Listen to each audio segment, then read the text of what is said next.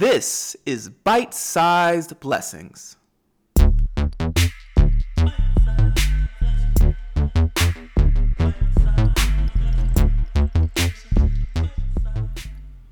Hello, everyone. Hello, and welcome to episode 6 of Bite-Sized Blessing. This is the podcast designed to strengthen your week and anchor your Christian walk.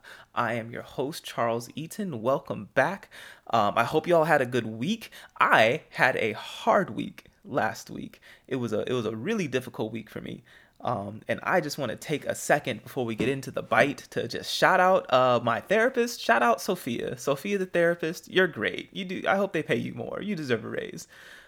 It's so critical to actually go and talk to professionals when there are like serious issues going on. You know, there are some things that you can work out by yourself, but some things no. Sometimes you really just got to go in and talk to an expert and really work out some things. And so I'm grateful for Sophia, the therapist. Been seeing her for quite a while now, over a year or so.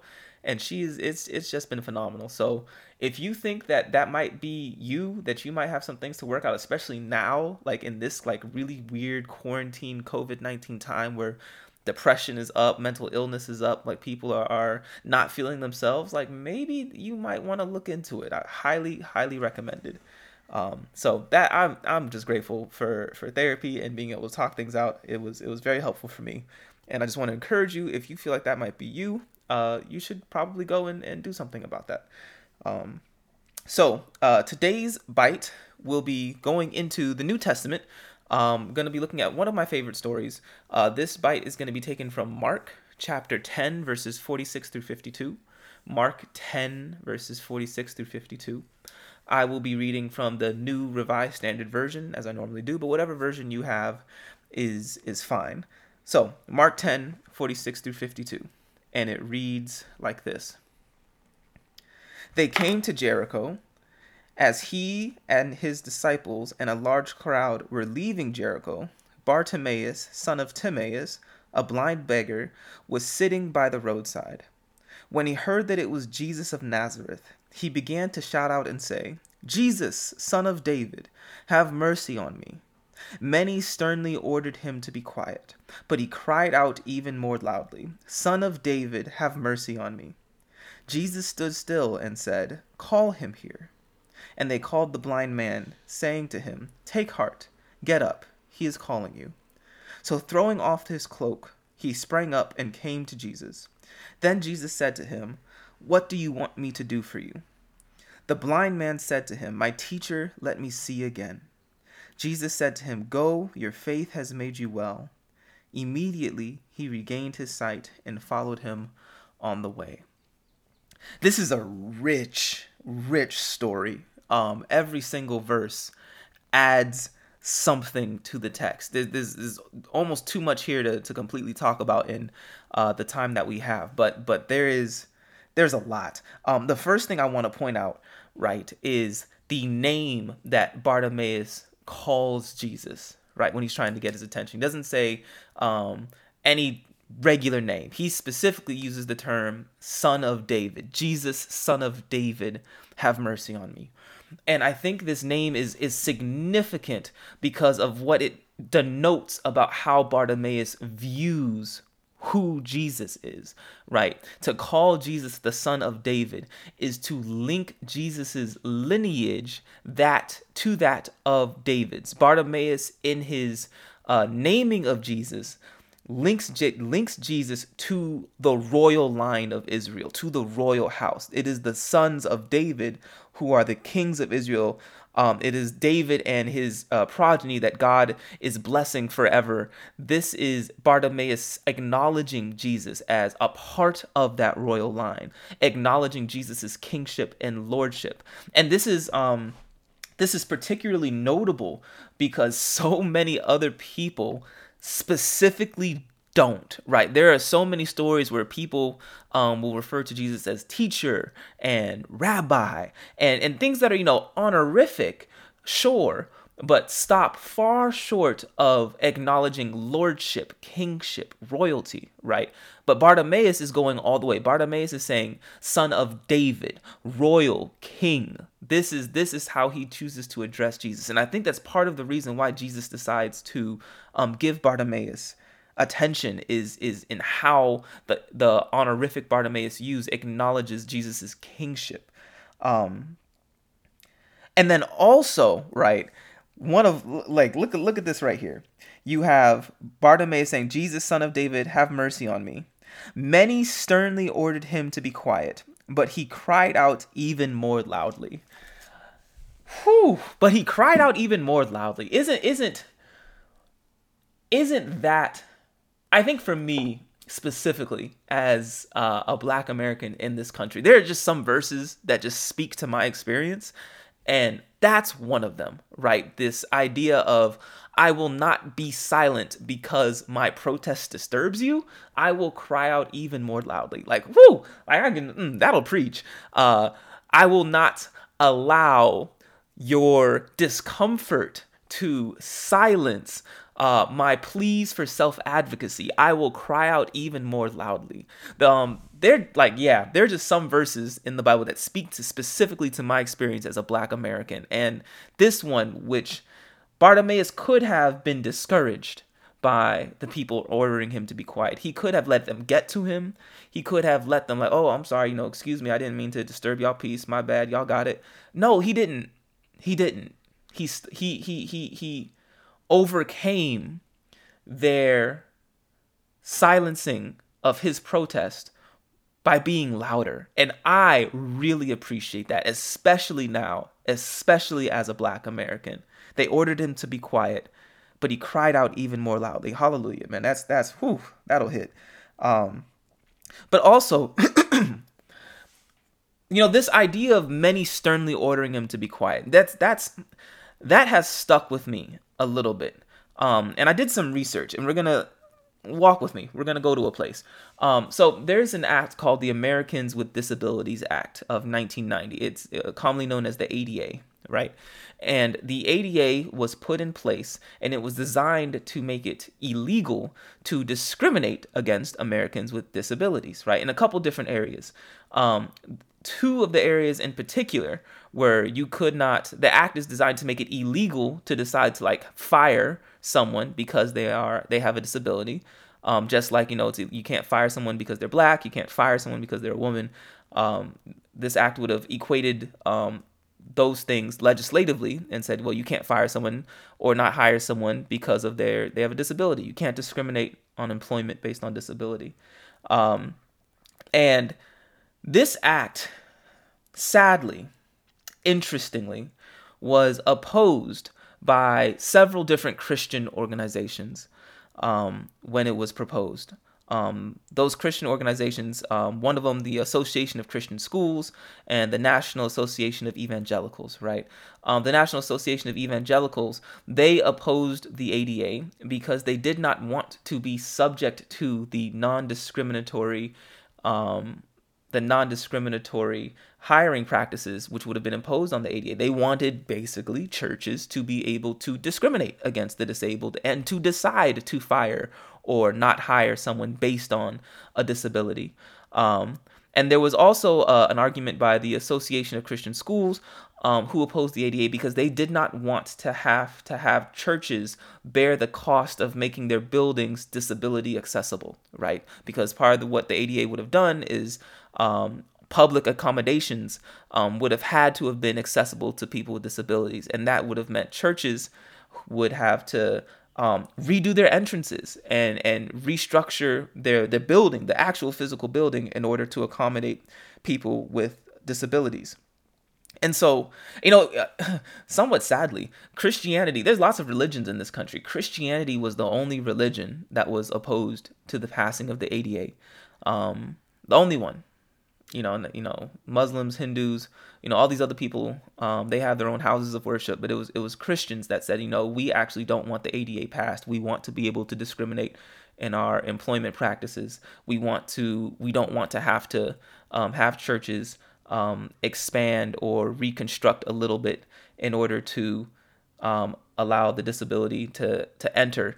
And the cost argument, I understand a little bit. I'm not overly sympathetic, I'll be honest. But I get the point. There are some small churches, it's hard to have, a 50, 60 person church and you bear the cost of construction. I get that. So I'm a little bit sympathetic. I don't think it's a good argument, but I can at least understand that. The argument about employment, it honestly just breaks my heart. It's really sad, especially since, no other, religion is advancing these arguments. And why I bring that up here in this context, many sternly ordered him to be quiet, but he cried out even more loudly. The crowd plays a really interesting role in the story of Bartimaeus. The crowd initially, you would think these are the crowd that's following. This is not randoms, right? This is a crowd that is following Jesus. They are listening to his teachings. They are traveling with him. And their first reaction to someone with a disability seeking to get Jesus's attention is to silence that person, right? Their first reaction is to oppose the ADA, right? We are not going to try and increase access for you. We are going to we're not even going to be silent, right? It's one thing to be silent. It's another thing to try to increase access. We are going to oppose your presence. We are going to be a roadblock in your way, something that you must overcome in order to get to Jesus. These are the people that are following Jesus. And that's just tragic, right? To take it upon yourself to literally be the stumbling block, to intentionally be the roadblock in the path to prevent someone to get to Jesus. And I think that's why when Jesus answers, right, verse 49 says, Jesus stood still and said, call him here. This is you got to see the rebuke in that, right? You got to close read that thing. Call him here. Look at all the other responses Jesus could have said, right? Jesus could have said, I'm coming, right? Jesus could have said, I will come to you. Jesus could have said, Bartimaeus, come here. I will see you. Jesus didn't say any of that. Bartimaeus calls to Jesus, and Jesus responds to the crowd, right? Bartimaeus says, Jesus, son of David, have mercy on me. The crowd says, shh, Bartimaeus, when you're trying to hear all that, don't disturb the service, don't disturb the peace, relax. And Jesus doesn't respond to Bartimaeus. He tells the crowd, the same crowd that had been silencing Bartimaeus, he tells them, call him here. Jesus turns the crowd, the people who had opposed Bartimaeus, the people who had attempted to silence Bartimaeus, the people who wanted Bartimaeus out the way, Jesus turns them into the instrument by which and through which Bartimaeus can get to Jesus. Jesus turns the crowd from a stumbling block into the vehicle of Bartimaeus' access. Right? It's like a reminder, like, this is who you're supposed to be. You're not supposed to be the people who are in the way. You are supposed to be the people who initiate access, the people who are the vehicle of access. You have been following me. You know what I've been teaching. People are trying to get to me. You are not in the way. You should be assisting, right? He puts the crowd back into the place that they should be. And look at Bartimaeus' response, right? Moving off that. Look at Bartimaeus' response. Bartimaeus throws off his cloak, springs up and goes to Jesus. That throws off his cloak is significant, right? So the beggar's cloak is the thing that sort of identifies them as the beggar. They spread it out on the ground. They sit on it. That's like their begging platform, right? But more to the point, right? Like, Bartimaeus is blind. Bartimaeus is blind. He can't see. So if he's throwing off his cloak and then going to Jesus, I am seeing this as an act of faith in what is about to happen in his life. Bartimaeus recognizes that he is about to have an opportunity with the divine, and he's not going to worry about finding his cloak again, right? Because if you're blind and you throw off your cloak and you go to someone in a crowd, think about how easy it is to get turned around. It could be a real struggle to find that cloak again. Bartimaeus isn't concerned about that, though. He threw off his cloak in response to Jesus's call because he's anticipating not going back to the cloak. That cloak was a symbol of where he was. And now that Jesus is calling him, though he is still blind, he's like, oh, I don't need this anymore. And he doesn't need it anymore while he's still blind. That's the faith, right? He's throwing off his cloak in anticipation of the healing. He hasn't been healed yet, but he sees it coming. And he's willing to leave behind the marker of his begging because to him, he's not going to need it anymore. Oh man, that's powerful faith, powerful faith. So Bartimaeus throws off his cloak, springs up, comes to Jesus. And then Jesus says, "What do you want me to do for you?" What do you want me to do for you? There is a specific humanity offered in that question, right? You have Bartimaeus is blind. The text says he's blind. Blind Bartimaeus. He's begging. Think of what Jesus could have said. Jesus could have said, "Bartimaeus, I see that you're blind. Be well." Jesus could have said, "Hello, Bartimaeus. I'm going to heal your sight. Your faith has made you well. Go in peace." Right? Bartimaeus has already acted on faith. All that's left is the healing. But Jesus allows Bartimaeus to self-define his problem. Jesus does not assume that Bartimaeus is coming to have his sight restored. Jesus allows Bartimaeus to say, "What is it that you need?" Gives Bartimaeus the space to self-define his issue. And there is like a special type of humanizing in that, right? Like it's so often we see people who are going through something visible, and we assume that because we recognize that they have some type of visible struggle, that the visible struggle that they have is all that's on their mind, right? We see it, and so we say, "Oh wow, this must be the thing that they're chiefly concerned about." Maybe, but maybe not. Right? Just because you see somebody struggling with something doesn't mean that that struggle is the biggest thing in their existence to them right now. They could be worried about 50 other different things. And yeah, I'm blind, but I'm also worried about this and this and this and this and this. And these things are what's taking up my mind. And so I appreciate Jesus giving Bartimaeus the space to self-define his issue. I appreciate Jesus not assuming that Bartimaeus is just coming to have his sight restored, but allows Bartimaeus the opportunity to say, "This is my problem. This is what I am concerned about." So we have some discussion questions for today. So the first discussion question is this. I am interpreting the primary role of Christian disciples to be the vehicle by which people have increased access to Christ, right? I believe Christian disciples, the primary role of Christian disciples, of followers of Christ, is to increase access to Christ. So the first question is, do you agree with me that is the primary role of Christian disciples? And if so, what do you think you can do, or what are you doing in your day-to-day life that increases access to Christ to people who do not know Jesus as well as you do? What can you do to increase access to Christ for those people? And then the second question is, faith is something that I really struggle with sometimes. I like working with what I can see and seeing what I can work with. Working without knowing everything is difficult and is a struggle for me.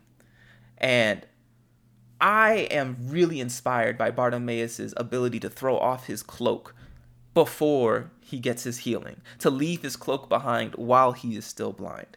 So my question is, are there times and places in your life where you have had the faith of Bartimaeus, where you threw off your cloak in advance of something that you believed was coming? And how did that feel for you? Was it scary? Was it exciting? Were you nervous about it? Were you like, "Oh man, did you need a backup plan? Like, what if this doesn't work?" How did that feel for you to go through an experience like that? Okay, let's pray. Dear Lord, thank you for this day. Thank you for this beautiful, beautiful Sunday morning, Father.